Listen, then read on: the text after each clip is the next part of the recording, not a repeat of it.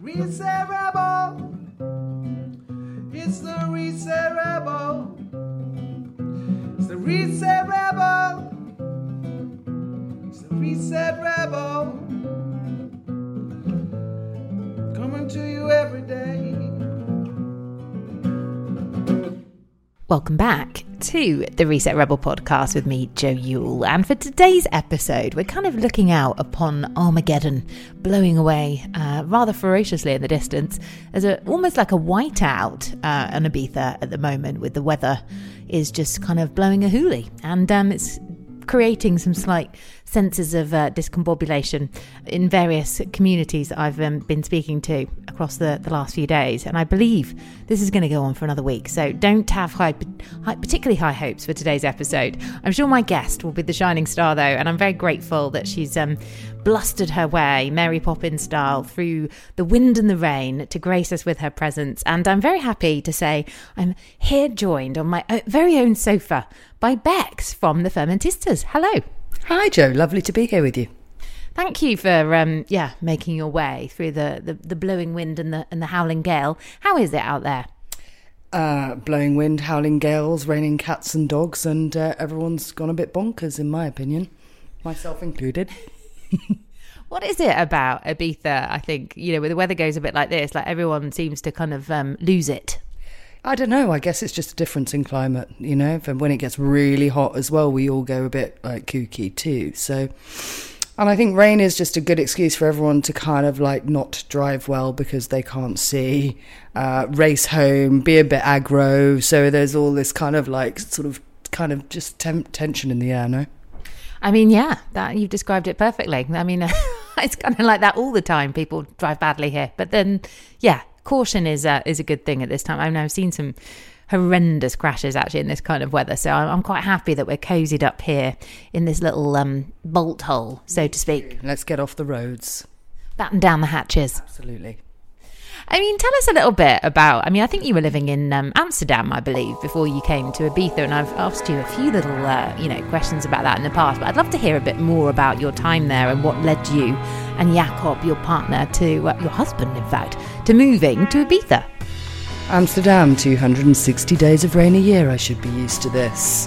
Yeah, I moved to Amsterdam in 99, straight after finishing university. I didn't want to go into the rat race in England, so I decided to I was going to go and pack flower bulbs in a factory just outside of Amsterdam, and I got there too late for the season, so then I was like, okay, what do? Go home or continue? So then I continued. I moved to Amsterdam, worked in coffee shops for about 2 years, got lost in a cloud of smoke, and then slowly started to surface out of that. I had multiple different jobs, from working in theatre, making jewellery, like on the streets, sort of artisanias, and then I opened and made a massage company, which is still running now. Our journey to here, we've kind of I was on my way out of Amsterdam for a long time, and then Jacob and I got together, and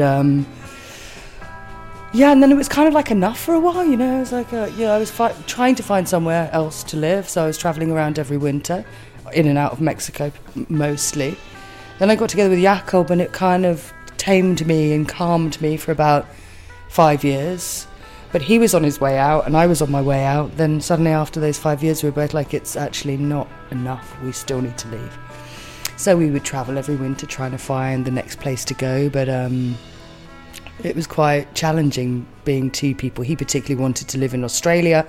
I was very focused on Spain because I could speak Spanish from the time I'd spent in Mexico. And we were just kind of procrastinating for many years. Then when we did a trip to New Zealand and then to Bali, and in Bali he had a motorbike accident that nearly killed him. And it just shifted our lives completely. It was a really big slap in the face and a really big wake-up call to see the film between life and death as being very thin. And so we decided, let's stop procrastinating and go for it. Came here to visit a friend, and after a week I was like, this is it. This is somewhere in Spain. Spain, not Spain, it's Ibiza. But we could use this as a stepping stone to get out of the swamp, as I was calling Amsterdam at that time. And then go from there. It's a place where we can work, we can make business that at the time I thought It was a place that sort of encouraged entrepreneurs and startups. And then within 3 months we were here living. So that's how that happened. There's a lot to rewind to in that little soliloquy there. I think, like, number one, how did Jakob almost died in a bike crash? I mean, that's quite serious, obviously. I mean, what happened? He was following behind a friend on his motorbike. I was on another motorbike with another friend. And the friend in front stopped suddenly because they arrived at the place and they were like, oh, there it is, stopped suddenly. Jakob skidded behind them. And the bike went down, and at the same time as his bike went down, another motorbike drove on the other side of the road and basically drove straight into his head. So it was 2 brain hemorrhages, multiple skull fractures, collapsed lung. It was a very intense accident. 4 days in intensive care, 2 weeks in the hospital, 5 weeks in recovery. I thought I heard you. Oh, yeah. Super traumatic time. Was it just the wind? But it was, now it was a kind of blessing because it really kick-started us into making positive moves and choosing to live the dream that we've been dreaming. But yeah, I mean, I kind of arrived to Ibiza with post-traumatic stress, and he's still in recovery. We were like just under a year ago it had happened before we moved here, so... I mean, I do remember the first time I met Jakob, he had a very, a raspy kind of element to his voice, and I believe that was a side effect of the accident. So that was obviously, completely changed his life and changed your perspective as a couple. But to see that actually unfold in front of your eyes is absolutely, traumatizing. Yeah, it was a really, really traumatic experience, and it took me quite a long time to get over, actually. I'd have like sort of memory flashes where it'd come up again and I was sort of reliving through that again, but I got there eventually. And his voice got better because he has one of the vocal cords is paralysed, and now he's not as raspy as he was, which I semi-miss, but it's okay. The raspy sexy husband. He needs to catch a little bout of flu now and again just to bring that little coffee. I don't know, I find like, whenever I've got a cold, I always feel like I sound really, really raunchy, but I probably don't. That's the time to make your podcast then. I've got my raunch on. Yeah, that's happened a few times. But yeah, it's interesting how these things happen to us, these big life events that, basically push us forward into making the scary decision that we were maybe procrastinating or just not sure or able to make because, an element of fear was holding us back. But I think after something like that, what's the worst that can happen next? I mean, you've been to the depths of terror, I guess. Absolutely. Yeah, I think sometimes it's we just need a good slap in the face, and if we don't move by ourselves and we're wishing for something, then universe is going to make it happen in another way. So big lesson to act upon what I'm wishing and dreaming for and wanting to manifest. How would you describe the difference between life in Amsterdam and life in Ibiza? It's not comparable really. I mean, Amsterdam for us is like a golden cage.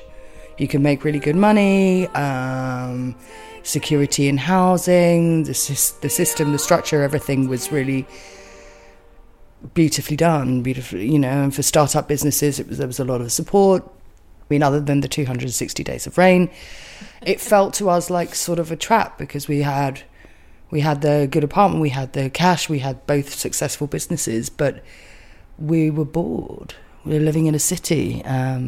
Both of us wanted to live outside more, and that was our big incentive of coming here. Like, we wanted to not have outside as a transitionary place between two insides, but actually be able to be more outside, grow our own vegetables, have our hands in the soil, So I think, we moved here with the idea that it would be a sort of heightened quality of life. That's what we were aiming for, but actually we work harder here than we worked in Amsterdam. So I was like, oh, hang on a minute. That didn't quite work out, but we're getting there. Now there's getting more balance. But so I'd say, living in the countryside, not seeing the colour of the neighbour's eyes over the road because you all live in such close vicinity, having space, having our hands in the soil daily. Big difference. I mean, when I first got to know you, I think it was maybe 6 or 7 years ago, perhaps. And yeah, you just set up the fermented or the ferment business that you now run under the label of the Los Fermentistas. And I mean, I've never seen two people work harder and chop things and create. It was like, God, that's a lot of work to do what you guys do, creating all those incredible, beautiful elixirs of kombucha and all the other fizzy wonderful things that you make. But I feel I didn't really know anything about fermented goods at the time, and it kind of felt like that was kind of like the first learning curve that I'd have of experiencing what you make and watching that grow and seeing all the things that you did to make that happen. Was not only growing your own veg, but chopping it up, to a certain spec and doing all the massaging and the kind of mixing and the, wow. Yeah, we both get bored really easy, so we've got a lot of things that we like to do. But I mean, the fermented thing came, what was maybe 2 years before we moved here, I think 2 or 3 years. And I tried live sauerkraut for the first time, and my body had a reaction like it was something I'd been missing. Like I could feel this sort of shudder in my body, like, what was that? And then I spoke to a friend of mine that has a fermented food company in New Zealand, and he was like, you're going to love kimchi. Here's a basic recipe, make kimchi. So I started making kimchi. I got my first SCOBY, and that's what I was doing in Amsterdam. Just fondling your mic, sorry. And then Jakob was kind of over my shoulder watching what I was doing, and I was like, no, you're taking over the kitchen everywhere else. He was the cook at the time.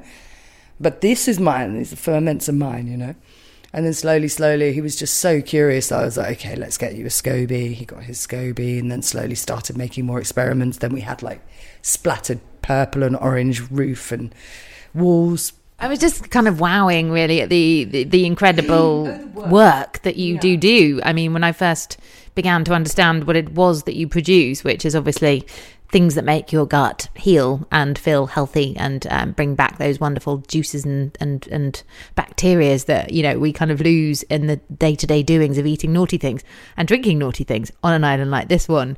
And when I really kind of got my head around how hard you work and the way you chop things, I think when I first had a conversation with Jakob about how much chopping he does, I was blown away by the dedication, really. And he's not actually stopped, bless him. He's still we're 5 years in and he's still making kimchi every week, which has got to change at some point and get someone else in to do it. But yeah. Do you think he actually enjoys it though? I think that, Jakob does that for work, but what he enjoys is at home, and that's where I wanted you to come visit. It's an experimental lab, and he just loves making all sorts of experiments with all sorts of things. He's always on a mission. And I'm having to sort of calm him, listen, I need the space, I need the kitchen for this, or, and stop him sometimes because he's on it all the time. Our original idea was to grow the vegetables for our products, but that was a little bit too ambitious. And I guess as well, we both came here we were bored in Amsterdam. So we came here with drive, ambition and motivation, and we also really believed and still believe in the power of the ferment and the benefits of the ferment, the power of the ferment. By the power of Grayskull. I just feel like I want to get my Thundercat out. But yeah, it's something we really stand so strongly behind. It made huge health benefits for me. I used to have really bad skin, and then I started eating ferments. My skin cleared up, my digestion got better, my sleep got better. So all of these things that I was doctors had told me that I needed to take antibiotics once a year for my skin to be sort of regulated. I did that for 2 years, feeling really, really uncomfortable about it. And then found sauerkraut. And it just felt like I had the power in my hands. And I know it's not the same for everyone, but it's my story. And suddenly I'm healing myself with something I'm able to make. And I thought that is something definitely worth sharing for maybe others that aren't up for making it but could really benefit from it. And so that was a sort of driving force behind the whole thing. And then, with a new brand out on the market, it's we have to work it, push it. We were also new on the island, so we didn't really know how things work. So we went everywhere, said yes to everything, did loads of things. And now we're kind of managing to okay, we're not working every weekend. We're not saying yes to everything. We kind of can be a bit more discerning because we know our market better, know ourselves better, and we're getting older and a bit more tired. Absolutely. But I think, one of my favourite places that I used to always run into, which was kind of, as you said, almost everywhere I went, I was like, oh, there they are. There's the Fermentistas selling their wonderful kimchi. And it was like, you guys were hustling hard to get that brand out there, which was very, very admirable. But I remember always seeing you at Woo Moon making the most delicious fermented cocktails, and that was always the place that I made a beeline for as soon as I got in the door. And I was like, obviously told myself how healthy they were to have at least 3 to be able to dance and make a fool of myself. That was really nice, actually, the Woo Moon project, because part of the incentive with that was to try to show fermented drinks as something that could be more mainstream and more popular, basically use them as mixers rather than, sugary ginger beer or sugary juices or whatever. Let's use kombucha instead. And then I was making tepache, which is a Mexican, maybe you remember it as a pineapple fermented drink, mixed out with mezcal and things like that. And it was just really, really, really nice to get it out sort of more on the mainstream. It got the brand out, but it also just opened up the conversation about ferments and made it not such an alien thing. Because I think, even though, I think in Ibiza we're kind of some years behind a lot of the food and drink trends, but even here it felt like, even though people are coming from, international people from all over, it still felt like the first year we were educating people mostly and just informing, and then slowly it started to gain popularity. Which is quite handy, because I remember, when I went to Brazil to the Rio Carnival, I think it was 2004 or 3 or something, and I just started to eat this purple gunge really the next day, and it really healed my hangovers, and I was like, what is this stuff?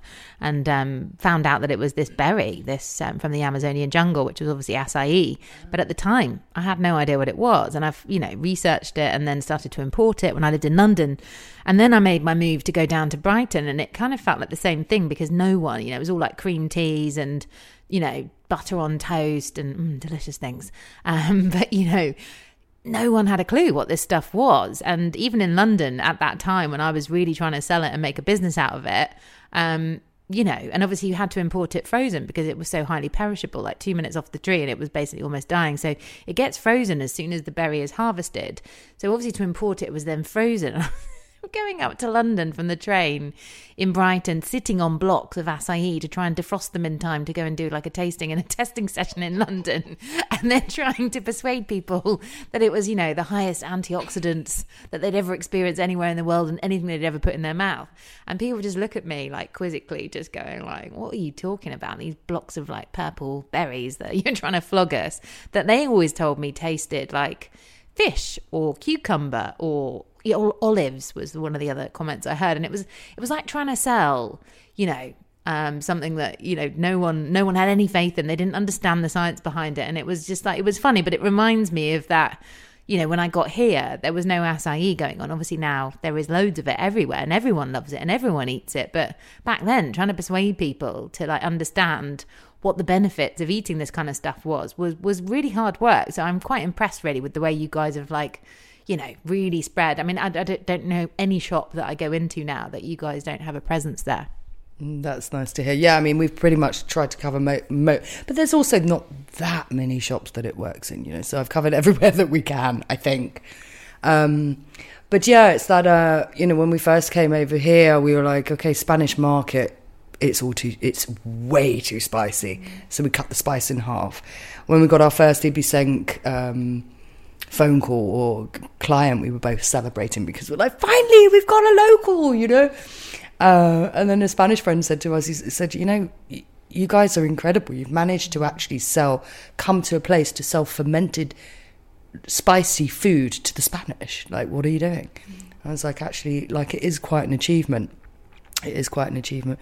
But it's growing in popularity. I mean, now as well, you've got some really big kombucha brands on the market, which at first I was kind of like, oh no, they're sort of coming in and sweeping the island with this huge brand. At the same time, it's a blessing in disguise. Well, blessing in disguise, but it's opened up a huge market within the Spanish community.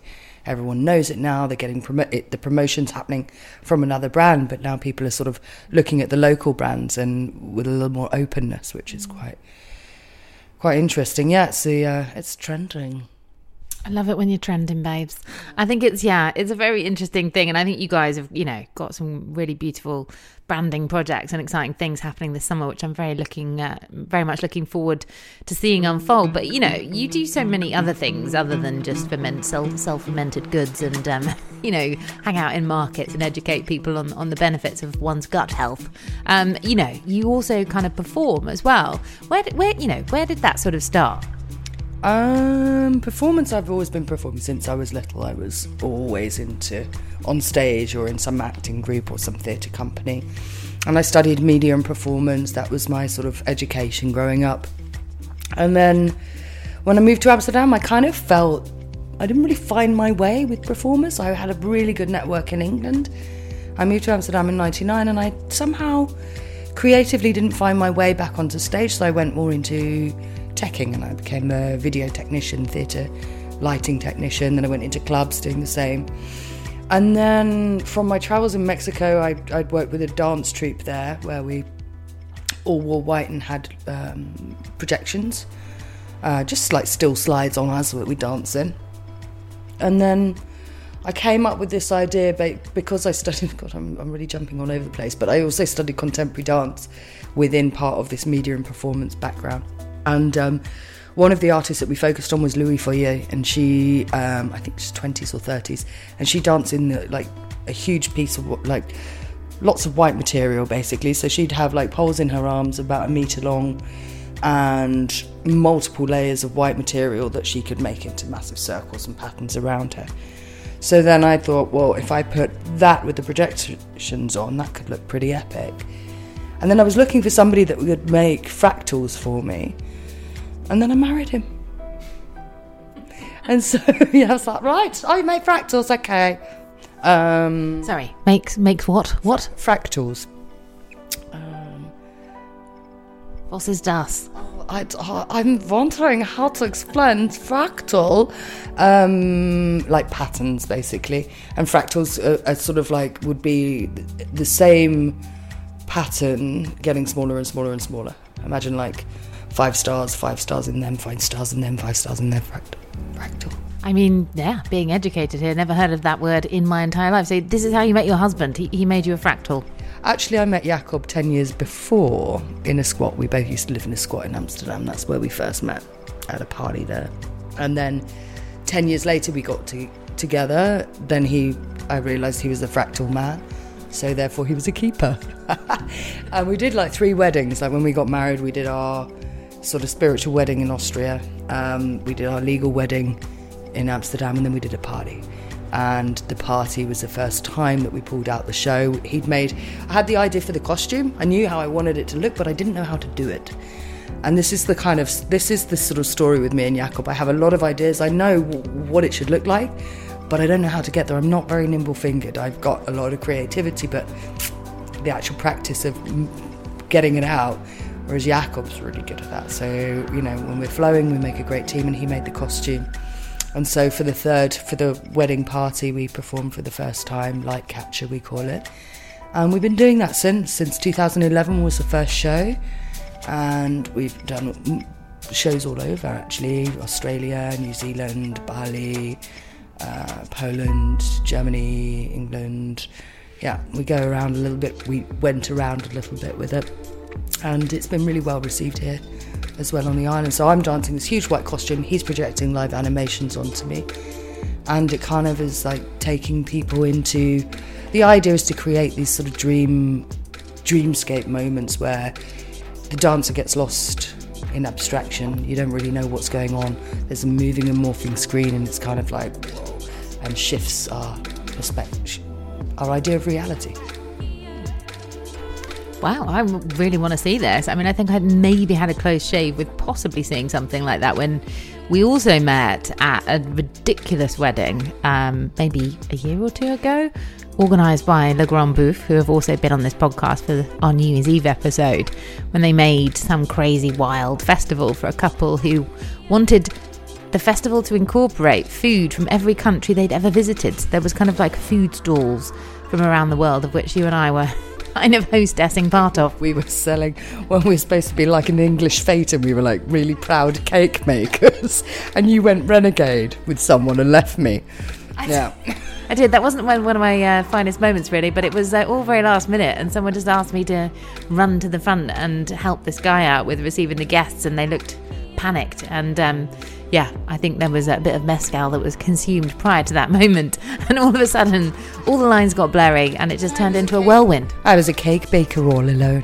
Can't even remember what accent I had, but it was something very English, like mine, I guess. I would have preferred to have stayed on the path and done our cake affair, because it was a well-rehearsed we were wearing the outfits as well. We went down to the one and only second-hand shop in Sant'Hilario. There is one more now.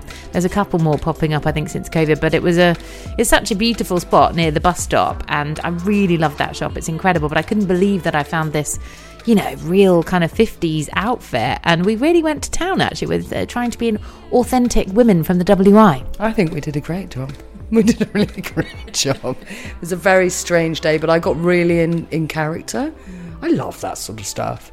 Pop me in a character and away I go. Away she blows. I got stuck as Mary Poppins one time, actually. You did call me Mary Poppins, but I got stuck as Mary Poppins. Got too into character there. That's a story for another time. Oh, I don't know. I do. I do love a bit of Mary Poppins, I can't deny. I'd love to break into song, but I don't think I really want to subject anybody to that. I think, my point was, I think you were dancing later on at that party, but I actually left quite early. Oh yeah, that's true. We did a show there. Did the white fractal come out? The light catcher, we call it, yeah. Light catcher came out. Yeah, it wasn't one of the easiest shows. I find that a lot of, we've done corporate shows. We do some shows with events companies and stuff, and I often find that, the more alternative kind of bookings seem to flow. If people just leave us to our own devices, we know where the show works, we know how, It doesn't really work like that. You have to be able to take direction sometimes. So, yeah, it was okay. It wasn't our best show. Yeah. I mean, how would you describe what's coming up this summer in comparison to all of, the last sort of 5 years of running here, running there, and doing a lot of parties and performances and, like irons in a lot of different fires? It's always, I never have a clue what the summer's going to look like before I get there. We're not the sort of people that get, we're not. We have some options on some potential events with the Alchemy Bar, which is the fermented drinks bar, and the pop-up food. But I don't really know how the summer's going to look. Our main focus is on the products and boosting the sales. We've just got a new kitchen, so obviously more expense. So it's kind of boosted the whole professionalism. Everything's kind of gone scaled up, which is great and exciting.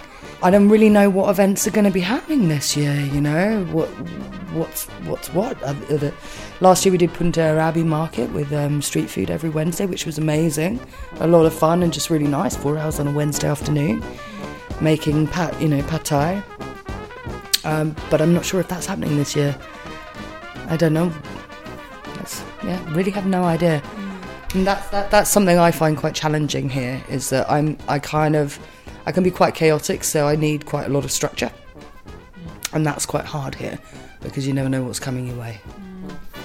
You really definitely do not. And you have to kind of fly by the seat of your pants, really. I mean, I can get to sometimes, when I was purely yoga teaching for a good few years, it was like, I don't think I'm going to have a very busy summer, and then bang, the end of May kicks in, and then suddenly the phone starts ringing and the inbox is full, and then it's just like absolutely mental for the next 3 months, and it just does not stop until sort of mid-September, and you get to the end of it and you're like, why did I ever doubt that was going to happen? It is a very strange scenario that I've never experienced anywhere else in the world or any other place that I've lived, of not knowing where my next gig is going to come from, and then suddenly the floodgates open and I'm absolutely done and ruined, and pop a fork in me, because I'm literally I need a break after that, like everybody does at the end of a crazy summer here. That's the thing that I find really challenging here, is that come the end of the summer, I burnt out is a very extreme way to say it, but I am pretty exhausted and done, and I don't find it's the healthiest lifestyle for me. So last year I learned the art of saying no, and that was really good. We were working markets every Saturday and Sunday for all the years that we've been here. We didn't have a weekend, but we didn't, have days off in the week as well. We were just going.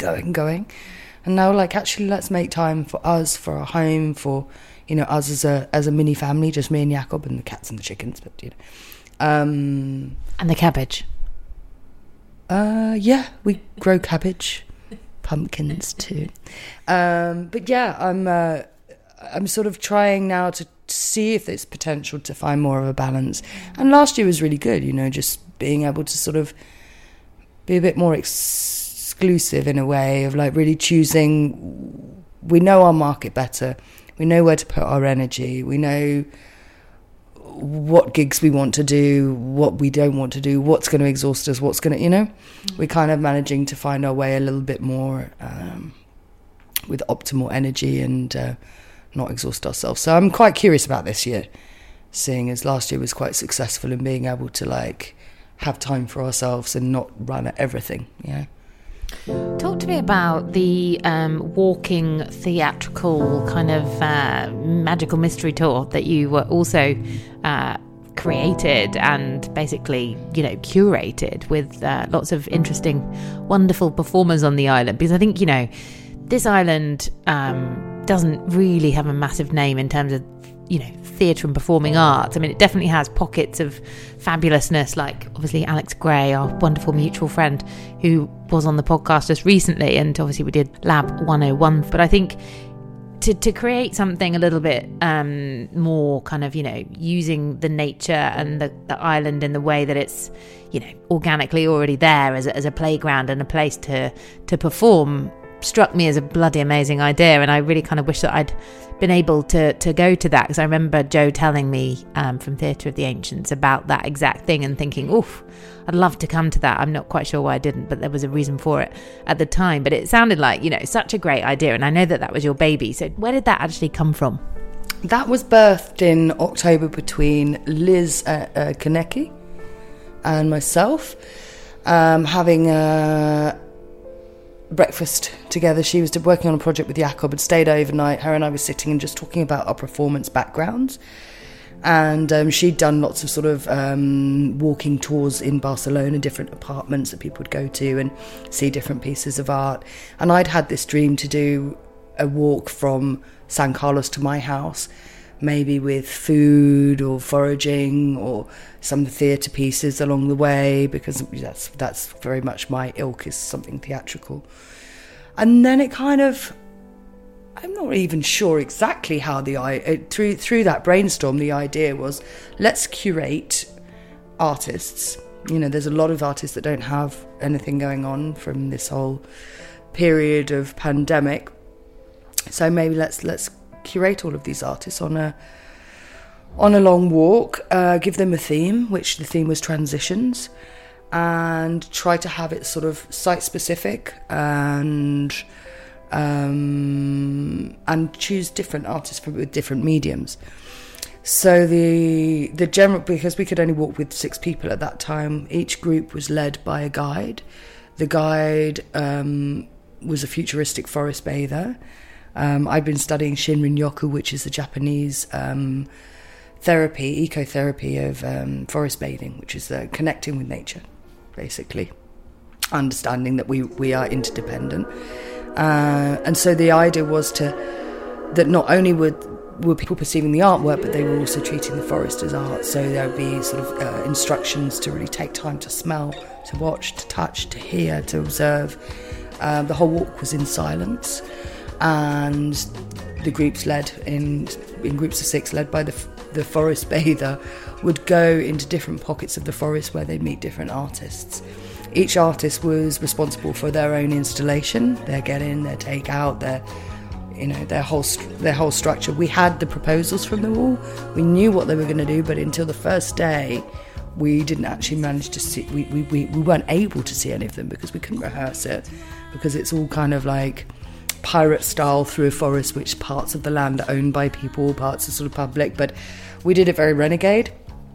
And it was a huge success. I mean, we had we had 60 tickets sold, we had a waiting list of another 20, People would take the walk from San Carlos to my house, which is just by Calamasteo, where they'd stop and have a cocktail at the end, or something that was fascinating. We just hadn't anticipated how moved people would be and how much it would actually affect people. There was a lot of emotion, a lot of depth of emotion that I hadn't even sort of foreseen or thought about, which was really quite magical to see, that because it was a very contemplative walk and asking people to really just focus and be. And I think, this idea of us all being kind of locked away against behind closed doors, and then suddenly not only of our kind of ability to go to the cinema, the theatre, to a gig and to see creative performances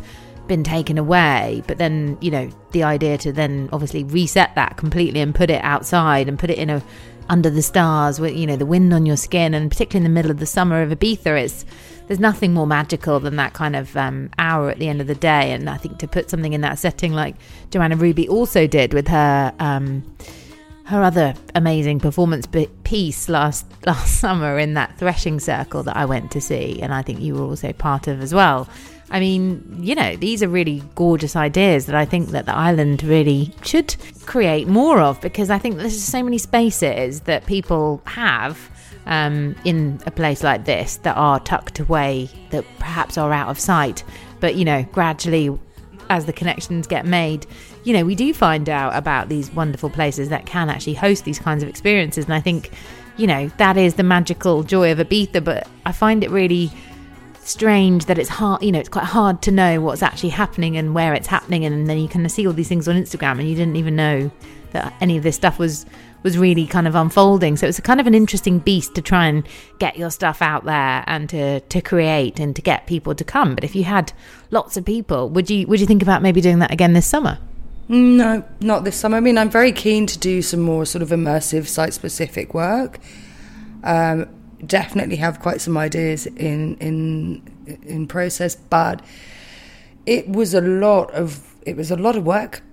It was maybe 9 months, I think, of we birthed the idea in the October. By December we were walking with the groups of artists and showing them the different locations to inspire them and start the conversation. And then we did it it was the middle of May that we did it, actually. So it was quite a process and really intensive and quite nerve-wracking. And it was the first time that I've done something like that here, particularly. But back to your point, I think the island is thirsty for this sort of stuff. Like, I really realised that with transitions. And then also seeing, with working with Joanna and Theatre of the Ancients, that it feels like it's the time for a different kind of art here. Like people are thirsty for it. So I would love to continue doing something along those lines, but I'm kind of need a little bit more of a break. Wait to see when, because I'd love to continue working with Liz as well. I think we made an incredible partnership. I've not worked with somebody where it was just so flowing and so on the same page all the time. It was great fun. And really committed and professional. Like, I loved her professionalism, that we could really have that level that we both really wanted to achieve. So, there's people like Alex Gray, Joanna Ruby, that we're sort of working with on different things as well. So I feel like it's the creative part of the island is really just, since transitions, has sort of opened up for me. And before that I was, food, ferments. And doing my show, but it's a very individual thing. I'm on stage on my own.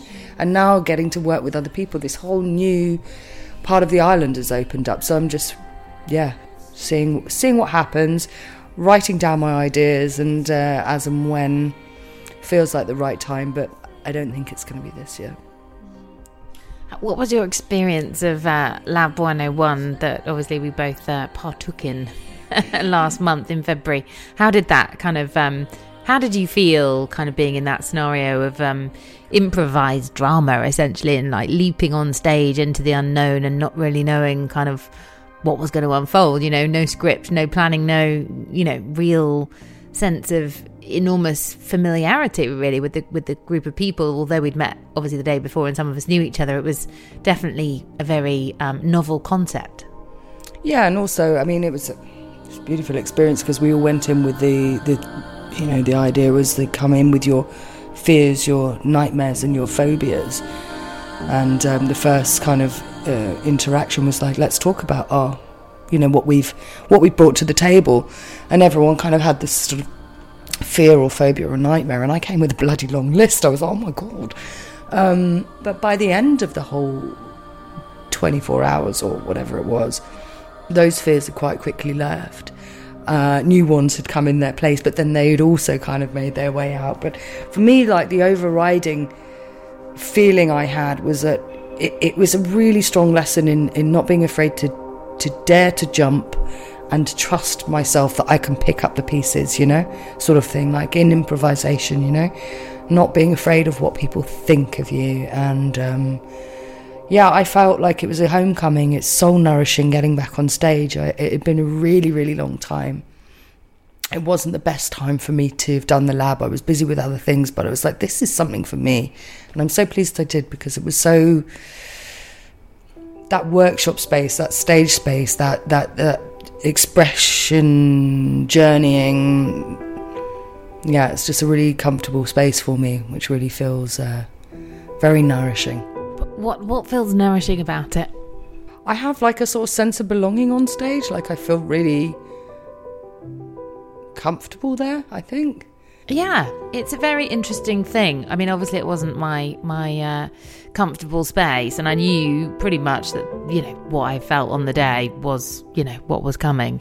And it was a very interesting thing, I think, to, jump into that fear space and see what happens. And I just found the whole thing beautiful in terms of the connections made and the way that kind of built this kind of slightly hysterical, hilarious, brilliant, funny, theatrical kind of scenario between a group of total strangers who kind of weren't, because a lot of us knew each other. It's a small island, but it was it was intense, I think is a word I would use, but really brought out, I think, a lot of different sides of a lot of different people in a lot of different ways, perhaps differently to they expected. So I think it was a really interesting experiment, essentially, and none of us really knew, I think, apart from a few of us that have had more experience than others, like how that would actually look. So it was kind of brave, I think, of Alex to just make that happen.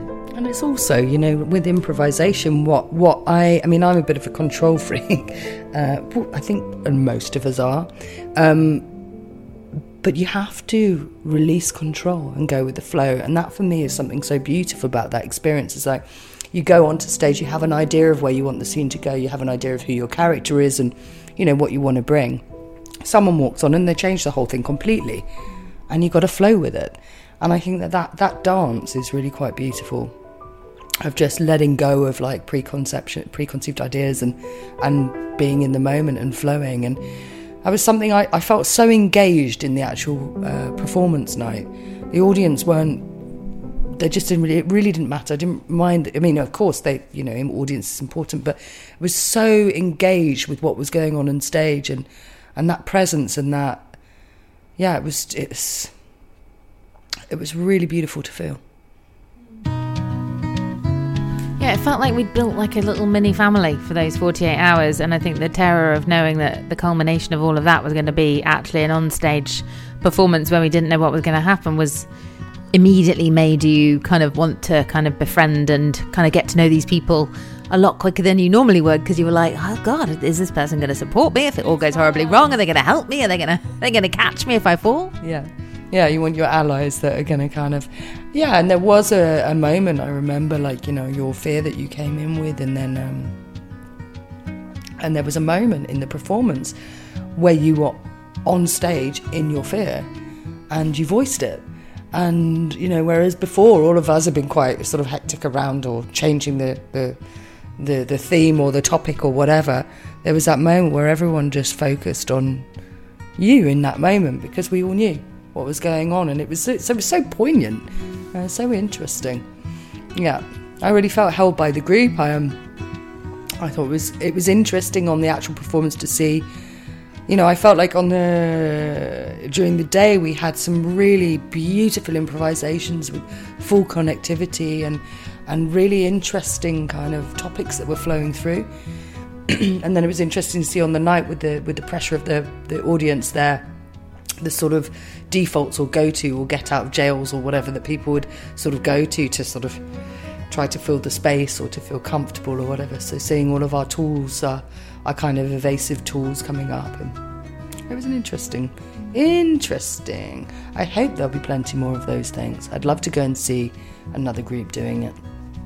That is exactly what I was thinking. Like, roll on the next one so I can sit in the audience and actually spectate and not be feeling that incredible chunk of raw fear at the back of my throat, which, blimey. I mean, I'm just really amazed that I actually did that in the first place and got through it, and I'm still here to tell the tale. So to be honest, that's all I took away from it, was that, you can do incredibly scary things when you put your mind to it, and wonderful things come out of those kinds of experiences. But I really do think that the island definitely needs more of those kinds of, intimate theatre experiences. And I know that Alex will definitely be doing some more bits and pieces, and, hopefully along with Ben as well. And I'm sure you'll be involved.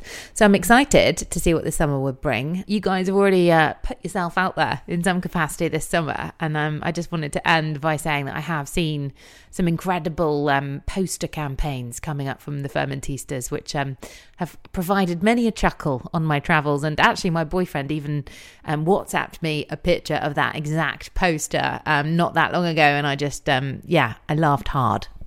Good. I mean, that's the point of this particular campaign, is to, a bit of a tongue in the cheek, laugh at, what's going on the island, the big parties, the big billboards. And, we were sitting one evening, me and Jakob, and the slogan just popped in, bleep me, I'm fermented, rather than bleep me, I'm, And so we had quite a giggle with it, and then thought, let's get that out there for our island folk to have a little bit of a laugh. And so since we put the posters up, which are still going up now, but we've had multiple photos sent to us of the posters and people kind of really appreciating it. So our little tongue-in-cheek for the island is here, and a way to remind people that, Fermentistas are still here, because, we've done a lot of being present. Now we need to just remind people that we're still going. So we've got some more slogans in the process, more marketing campaigns coming up.